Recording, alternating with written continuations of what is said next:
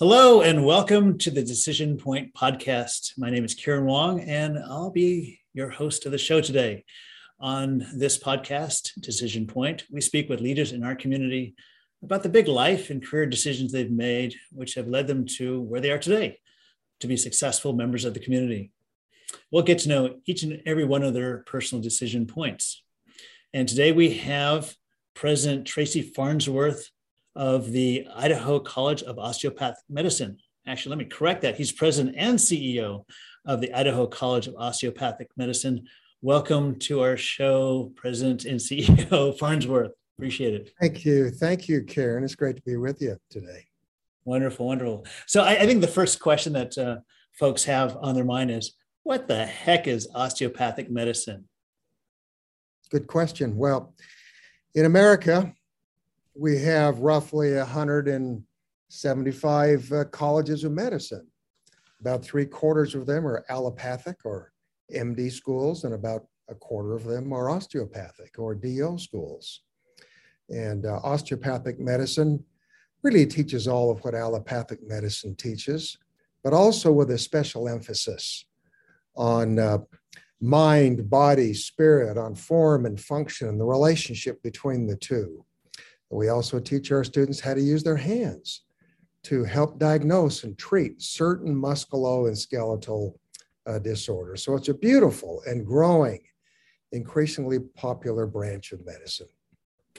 Wow. That's really amazing. How long has this school been around? Well, this college, the Idaho College of Osteopathic Medicine, welcomed its first class in the fall of 2018. In fact, in May of this year, we'll graduate that first ever class of students from ICOM, and they'll go out into the world and perform their residencies. So it's an exciting time in the history of ICOM. Congratulations. So this is just really just getting going for all of you, and you've seen some success, and now you're graduating the students from the college. That's wonderful. That's great. So let's just turn the microphone on back to you and your career.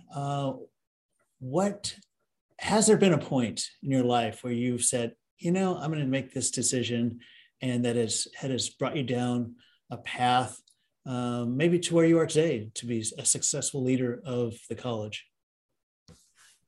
What a great question.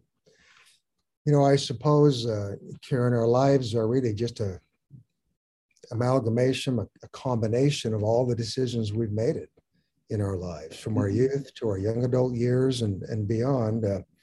Certainly, there are a handful of decisions along the way that were instrumental for me. In my youth, I chose to be actively involved in scouting and music and sports, and those things certainly led into my adult life and have blessed me ever since.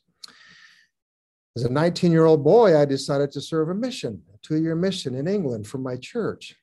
What a profound impact that had on my life. And I think, honestly, looking back, the most important decision I've ever made was marrying my sweetheart, Michelle, in 1984. We now have 4 kids and 14 grandkids, and keeping her and my family and my faith at the center of my life have been the most important decisions of my life. They've given me roots, they've given me perspective, they've given me balance, and great joy amidst the many challenges and trials that have come.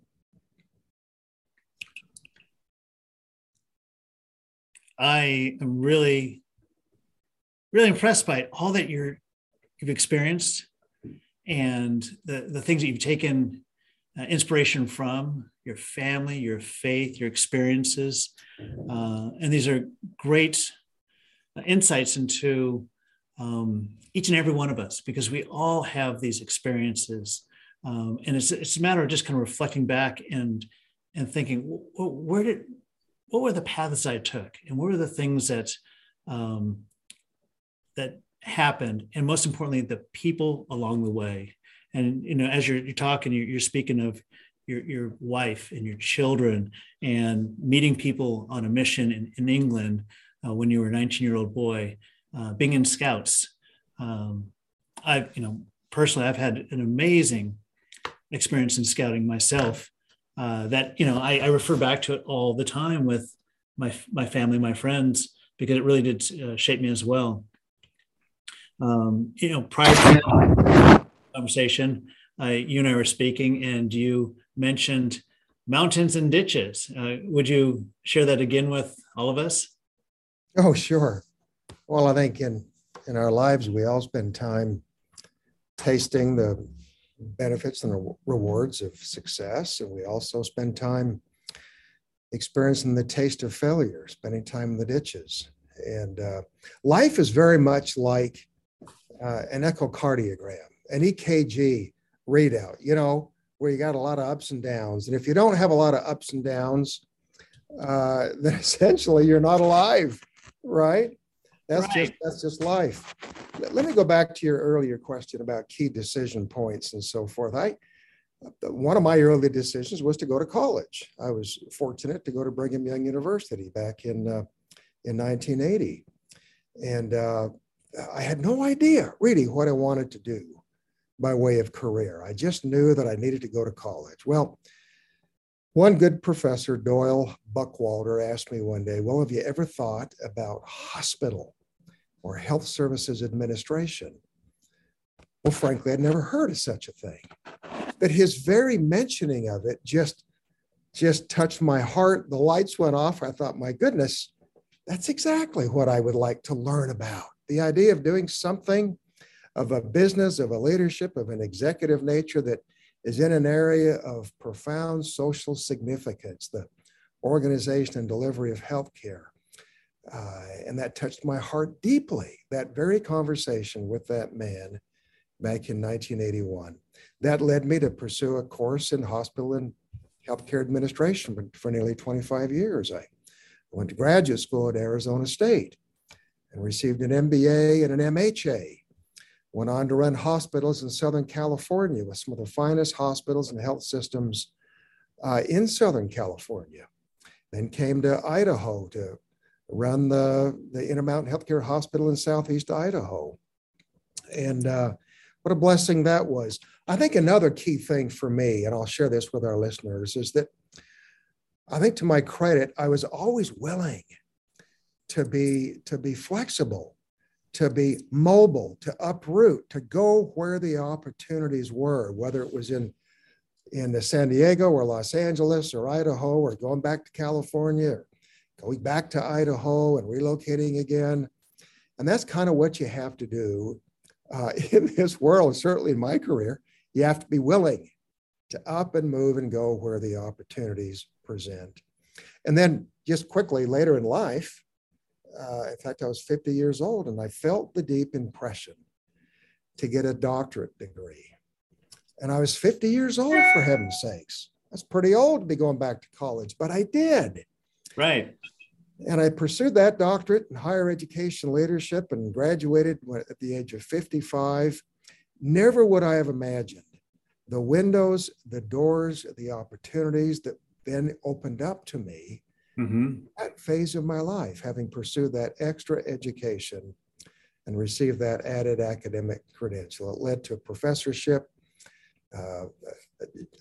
chairman of my department, dean of my college, and eventually led to the invitation and the opportunity to serve as president of this first ever Idaho College of Osteopathic Medicine. But always be willing. Be willing, yeah. Willing. And to take a risk. Take those risks, yeah. And show that the EKG is actually moving. It's ups and downs. Absolutely. You're living life. You're living life. So in some of the downs of the EKG, you run into challenges. Have there been any challenges that kind of come to mind that you've had to negotiate or go over, around, through? Yeah, wow, where do I begin? All my career has been in hospital management or in higher education. Department chair as a dean or a college president, and you're dealing with very smart people with very strong opinions, and so you've got a lot of conflict. Right. And at any given time, I'm dealing with conflicts large and small. And I've learned that being able to have the emotional intelligence to navigate through those very, very conflicting issues is hugely important. I'll tell you a challenge I had, it's hard to believe it's been nearly 20 years ago. We had the invitation, the opportunity, the challenge of consolidating 2 hospitals in eastern Idaho. Mm-hmm. Tremendous argument and discussion and debate as to whether or not we should collapse and combine these 2 hospitals into one to create one consolidated full regional healthcare system. And even though there's great risk to my job, in fact, in the end, I lost my job. It was eliminated. I went ahead and did it, facilitated that conversation because, Karen, I felt then and now that it was the right and best thing for the community. And it has indeed been just that. So that was a challenge for sure, initiating and facilitating the completion of a pretty contentious consolidation of hospitals to create one large full-service regional healthcare system. That sounds like, if you're saying, if I'm understanding correctly, that you were basically eliminating your job in the process. Yeah, it ended up to be that exactly. Yeah. It was my hospital and the county hospital. And in the end, the county bought out my hospital, which was part of Intermountain Healthcare at the time. Right. And my position was eliminated. Right. That hurt. That was difficult. Yeah. It was painful. But to this day, I look back and view that as the right and best thing for that community. And so I'm proud that I was a part of that. You did the right thing. It sounds like you did the right thing. And you can look back and with a sense of pride and say, yeah, I worked through this and I listened to a lot of smart folks with big opinions. And at the end of the day, even though I didn't have what I thought I was going to have, I did the right thing. And now you've been blessed with so many other wonderful things that have sprouted out of this time and place. Yeah, and I'll tell you another big challenge, interesting challenge in my career has been the creation, again, of this first ever Idaho College of Osteopathic Medicine. Idaho is dead last in the nation in physicians per capita. Really? And people understood there was a need to do something more significant in the creation of future physicians. To do that, in my view, we needed a college of medicine, and we needed to grow residency programs here in the state of Idaho. And long story short, the creation of Idaho of ICOM was really something of a political solution to a medical problem. Mm-hmm. And it wasn't well received, understandably, by many physicians and others in the community. In the end, I was invited to step in and serve as president to figure out how to make this new fledgling private college of medicine with a public-private partnership with Idaho State University to make it happen, to figure out how to develop relationships of friendship and trust across the region, across the state, to figure out how to make this college work. And again, it's an example of a lot of good, smart people with competing ideas right. on how to deal with physician shortages. And in the end, you listen to people, you do your best to put forth solutions, you go forward, hopefully in a collaborative way. And in the end, some very, very good things have happened. That's great. That's wonderful.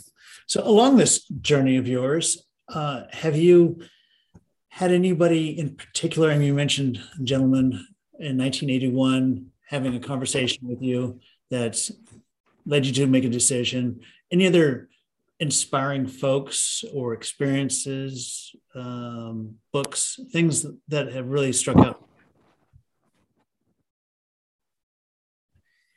Yeah, good question. Karen, I, like everybody, has no shortage of good mentors, people in my life. I think about David Jepson, one of the founding fathers of Intermountain Healthcare. I actually participated virtually in his funeral this last Friday. Wow. His life and memory and legacy are on my mind. I think of Rick Jacobs with VHA and the Cedars-Sinai Medical Center in Los Angeles. Mm-hmm. Richard Smith with Intermountain Healthcare, Dr. David Pate, longtime CEO of the St. Luke's Health System here in Boise. These and others are men who have deeply touched my life. And I'll tell you this, here's one thought I'll leave with you. I learned a long time ago that most leaders work hard to make themselves into better leaders. But the best leaders go out of the way to get other people to believe in themselves. Now, isn't that a powerful idea? And certainly these people I've mentioned, Dave Jepson, Rick Jacobs, Rich Smith, David Pate, they've done a remarkable job of helping me to believe in myself that I can do difficult things. And so mentoring is important, and we all take our turns being mentors and being mentees for sure. And that's a wonderful point, that we do take turns being mentors and mentees. And it's not a static situation. Like you mentioned, being up in the mountain, down the ditches, or EKG is going up and down. It's life, and it's being able to listen and share. And sometimes we're listening, sometimes we're sharing. And as people listen to you, you're sharing, and you're sharing wonderful words of wisdom. And I'm forever grateful for having this opportunity to hear your life story, your decision points, and your wonderful success in the community here in the Treasure Valley, and in the impact throughout the Western United States, it sounds like, over the course of many years of life and work experience. Well, and thank you for those thoughts. And I have to tell you this, just this last Friday, I had a chance to speak to all of our students in the inaugural class. These are the kids that are about to graduate from medical school and go on to their residencies. And I reminded them of the words of a book called How Will You Measure Your Life from Clayton Christensen. In that book, among other things, he talks about three very powerful ideas that apply to young people, but really all of us. Number one, get your roots down, meaning be clear about your mission, your purpose, your values, your governing values in your life, so that when the winds of adversity blow, you're not thrown all over the neighborhood. Number two, he said, and I said to my students, get all the education you can. Never stop learning, stretching, growing, improving, getting off your comfortable plateaus. And number three, learn to let the winds of opportunity blow. Many doors will close in your face, but many more windows will open.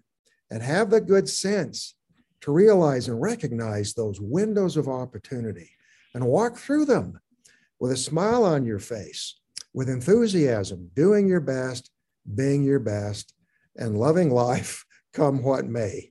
What great counsel, I think, from our good friend, Clayton Christensen. Wow, those are wonderful words of wisdom. Thank you so much.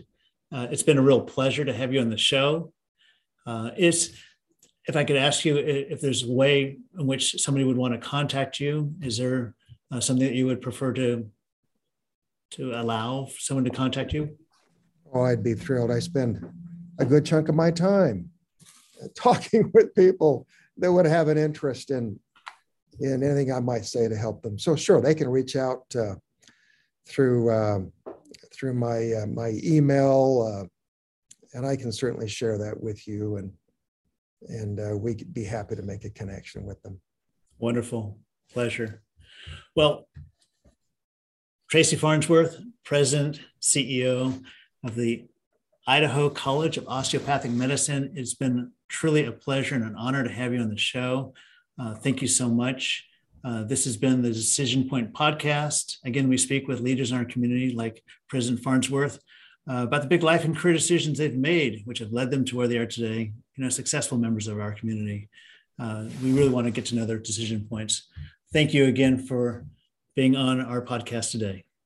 Thank you, Karen. It's been a pleasure to be with you. Wonderful.